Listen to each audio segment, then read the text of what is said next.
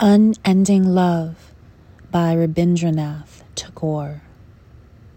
I seem to have loved you in numberless forms, numberless times, in life after life, in age after age, forever. My spellbound heart has made and remade the necklace of songs that you take as a gift, wear round your neck in your many forms, in life after life, in age after age, forever. Whenever I hear old chronicles of love, its age-old pain, its ancient tale of being apart or together, as I stare on into the past, in the end you emerge, clad in the light of a pole star piercing the darkness of time. You become an image of what is remembered forever.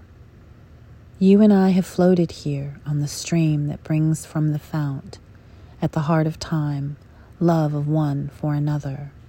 We have played alongside millions of lovers, shared in the same shy sweetness of meeting, the same distressful tears of farewell, old love but in shapes that renew and renew forever. Today it is heaped at your feet, it has found its end in you, the love of all man's days, both past and forever.